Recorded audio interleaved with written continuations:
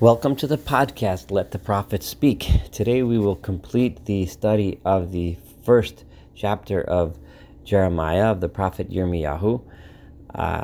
Today we will also complete this chapter, and it's a relatively famous one as it is read as the Haftorah portion of one of the 3 weeks, the weeks of mourning that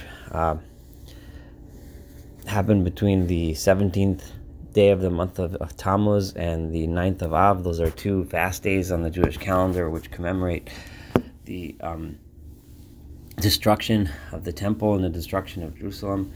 And because in this prophecy God tells Yirmiyahu for the first time, he informs Jeremiah of the coming disaster, the coming destruction, that's why it is read during those weeks. So we will begin. If you remember, in the last chapter, in the last podcast, we studied the 1b of Yeshayahu. We discussed the time when God appeared to Yirmiyahu and appointed him as a prophet, his call to prophecy, so to speak. And interestingly enough, as we noted in our last podcast, Yirmiyahu never said okay. He never officially accepted this mission. God just said, "You're going to do it," and he told him not to be afraid. He told him that I am going to give you the message with which you should present to the people. And now Yirmiyahu is now that he's been appointed a prophet, here is his first vision. And behold, the words of God came to me as follows.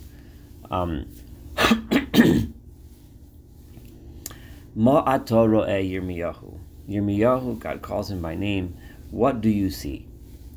Va'omar, and I said to him, says Jeremiah, Makel shoked ani ro'eh. I see a stick or a branch, shoked, with almonds, or a branch of an almond tree, ani ro'eh. That is what I see.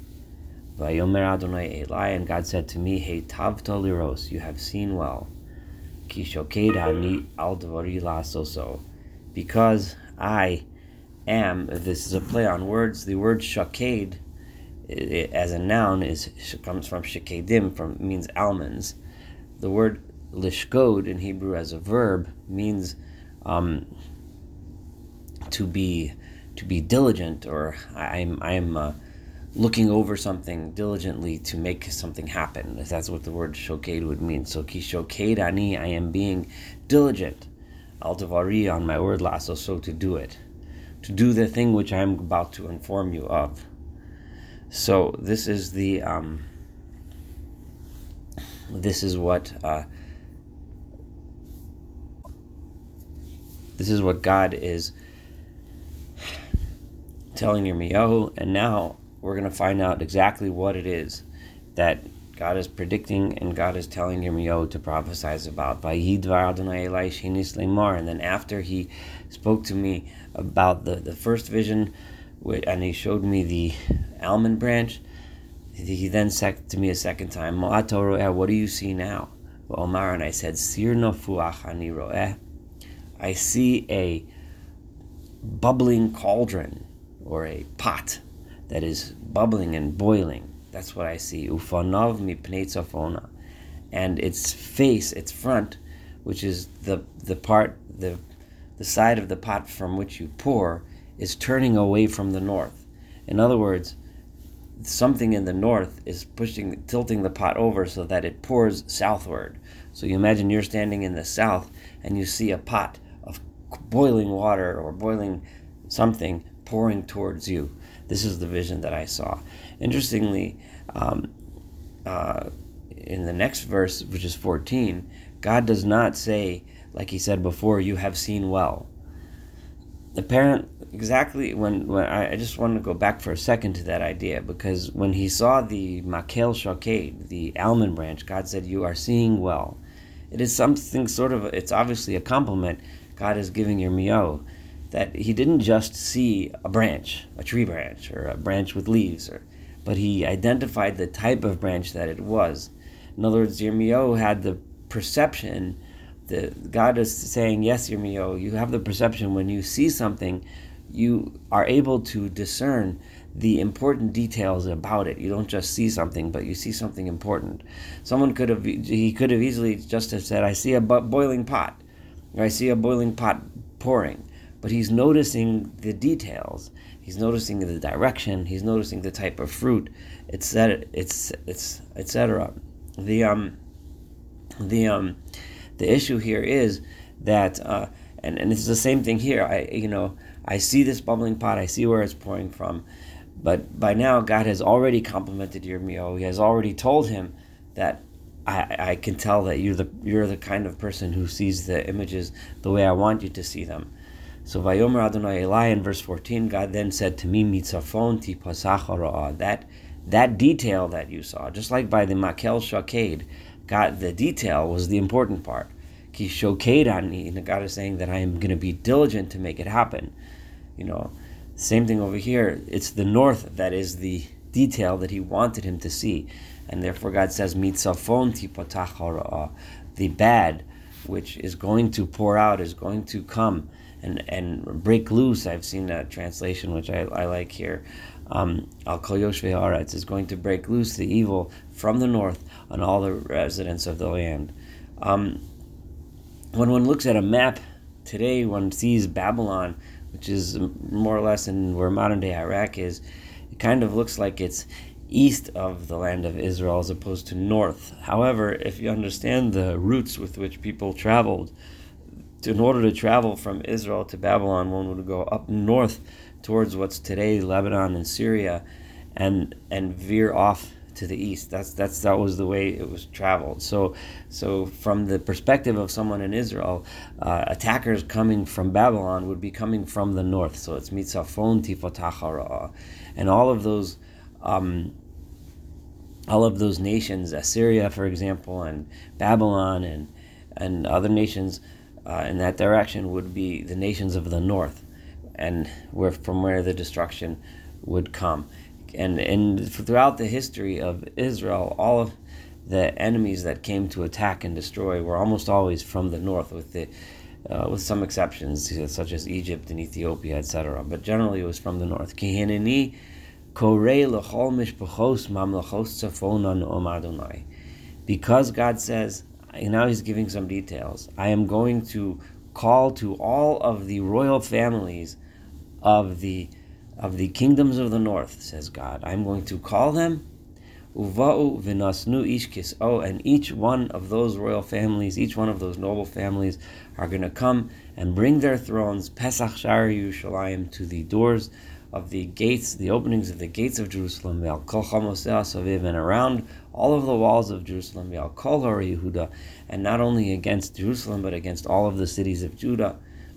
V'dibarti mishpatai osam, and I am going to speak my justice against them, against the people of Judah, al kol ra'asam, because of all of their evil. I'm in the middle of verse 16. I'll stop here for just a second.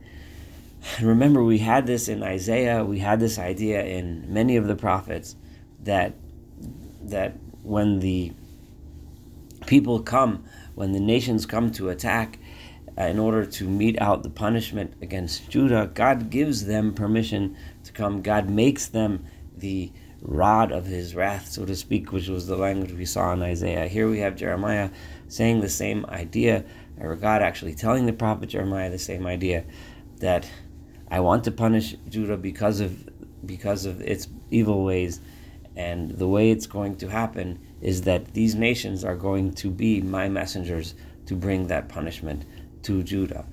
And why is this? Back to the middle of verse 16, Asher hazavuni, because they have abandoned me, vayikatru le'elohim achirim, and they have been bringing incense and offerings to other gods, vayishtachavu lima'asei yedehem, and they are bowing down to the creations of their own hands.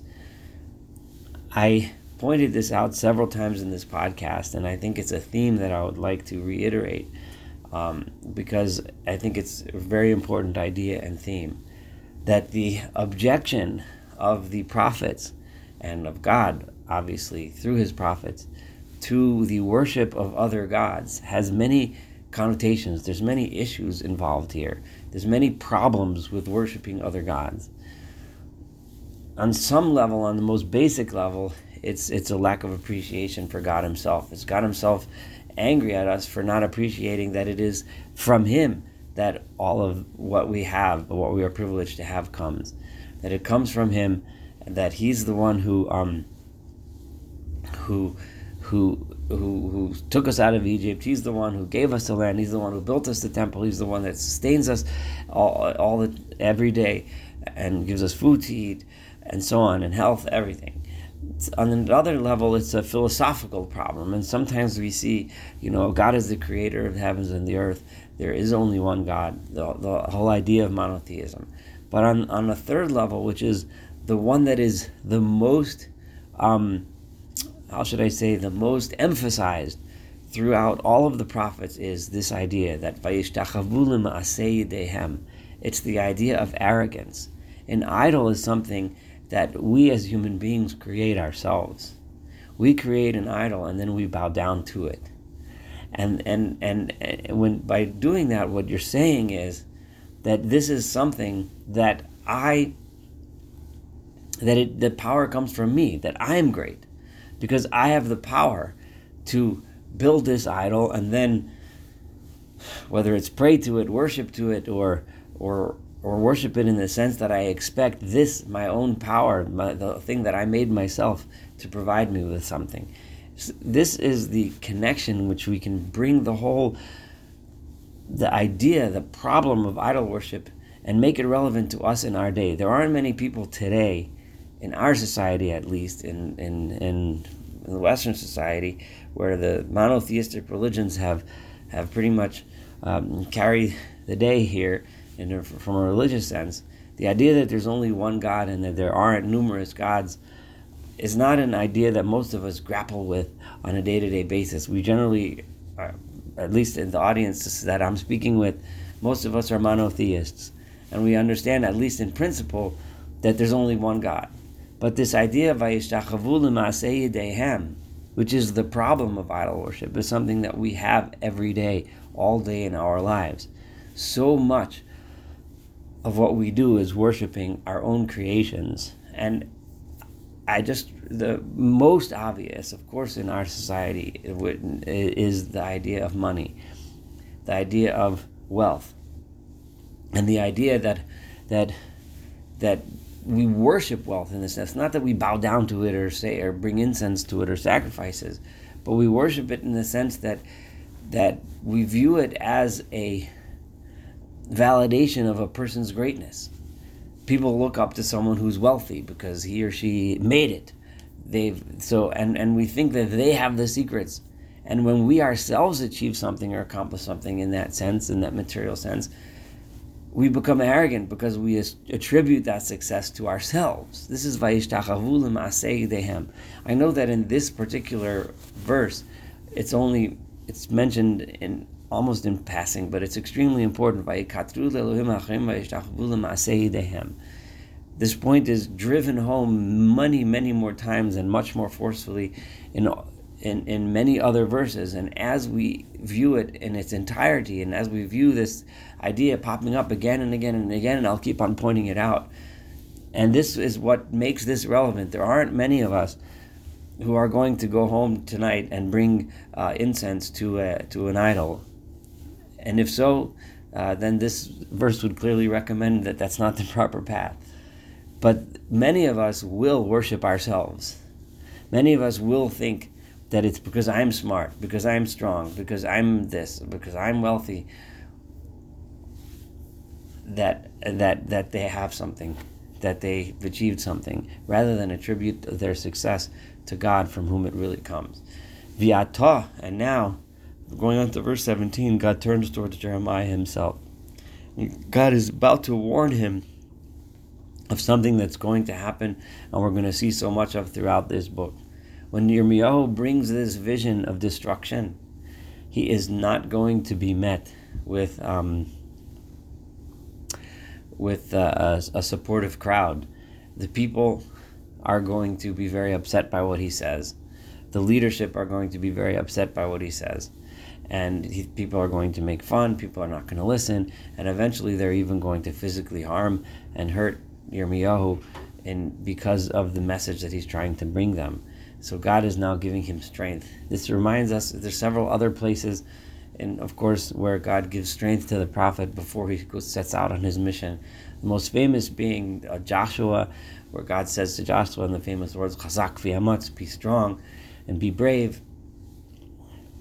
That, of course, was in a very different context. Joshua's enemies were enemies that were actual military enemies, and he was going to fight battles, whereas here Yirmiyahu is not fighting an actual physical battle with swords and arrows and chariots and horses, but he's fighting a battle, a much more of a political battle, although it does get physical to some extent, but it's a political battle with the people. And remember, Yirmiyahu is talking in the time of Yoshiyahu. This was a time of relative independence from Assyria, independence from Babylon. It was a time of where Yoshiyahu was bringing about tremendous reforms and bringing people back to God. This was a time when the people of Judah were looking at themselves and thinking, the people of Judah were thinking, here, things are going to be good, things are great, we're getting there, we're moving along, we're establishing a big kingdom, so much to the extent that Yoshiyahu thought he would have been able to withstand and attack the people of Egypt, the armies of Egypt. He ended up losing terribly and losing his life as well. But I'm just bringing that example of how strong Yoshiyahu thought he was and the people thought they were at this time. Yirmiyahu coming and saying, you guys aren't so holy, you guys aren't so great, you guys are still bowing to the works of your own hands, you're still evil and destruction is going to come, was not being received by an audience that really wanted to listen. So therefore God tells Yirmiyahu, V'yata, and you te'ezor masnecha. Literally this means gird your loins, but the idea is strengthen yourself, be brave, v'kamta, and get up, v'dibarta alahem, and speak to the people, Eis kol asher anochi atzavaka, everything that I tell you. Al techat, do not be afraid, mipnehem, penachitcha lifnehem, because if you are afraid, then I will. There's several ways to translate this. Penachitcha mipnehem. The idea here is that I don't want you to be afraid. If you show fear, then your fears will come true. Then I'm going to let them take advantage of you. I'm going to let the people hurt you. But if you're not afraid, then I will stand behind you. So the lack of fear is crucial to the mission here itself. Because the idea is that you know your strength comes from me. You know your strength comes from God. You know your strength comes from the fact that you're fulfilling the mission that I set you on. If you're afraid, it means you don't understand that. It means you're not confident in that. And then you're going to end up losing. Va'ani, and I, says God, hinei nisaticha hayom. God continues this metaphor of a battle, even though he's not actually going to battle, but the metaphor of a battle to give him strength. And he's saying, I'm making you le'ir mibtzar, like you are yourself a fortified city, v'lamud barzel, and an iron pillar, v'lchomos nechoshes, and bronze or copper walls, al kol haaretz, upon the entire land, l'malchei Yehuda, because your enemies are going to be big ones, and you're going to need a lot of strength. So I'm making you like this fortress, so that the people that are going to attack you, l'malchei Yehuda, the kings of Yehuda. Here God is hinting to Jeremiah that not only is it the current king, Yoshiyahu, but the future kings are going to have problems with what you're going to say. There's going to be many kings that follow that are not going to want to listen to your message that you're giving. L'sareha, to all of the officers of the government, l'chohaneh, to the priests, ula amoretz, and the general populace. So basically, you're going to have a lot of enemies. God is sending out Jeremiah on a mission where he's going to be a lone voice among a lot of voices that really, really, really don't want to hear his message. So he really needs this strength that God just promised him and God is demanding of him in order to fulfill this mission. We just and then verse 19, V'nelchamu elach, I'm telling you, all of these people are going to wage war against you, v'lo yuchlu lach, but they will not conquer you. You will fulfill your mission. Why? Ki etcha ani, because I am with you, Noam Adonai, so says God, L'hatzilecha, I am with you here in order to save you from them. You will make it through. This is what God promises him. And then this completes the first chapter. Looking forward to studying the rest of this book when we see how Yirmiyahu fulfilled the mission that God sent him on. And now he did suffer from the people, but Yirmiyahu still remained strong and steadfast in his fulfillment of the mission that God sent him upon. Thank you so much. Have a wonderful day.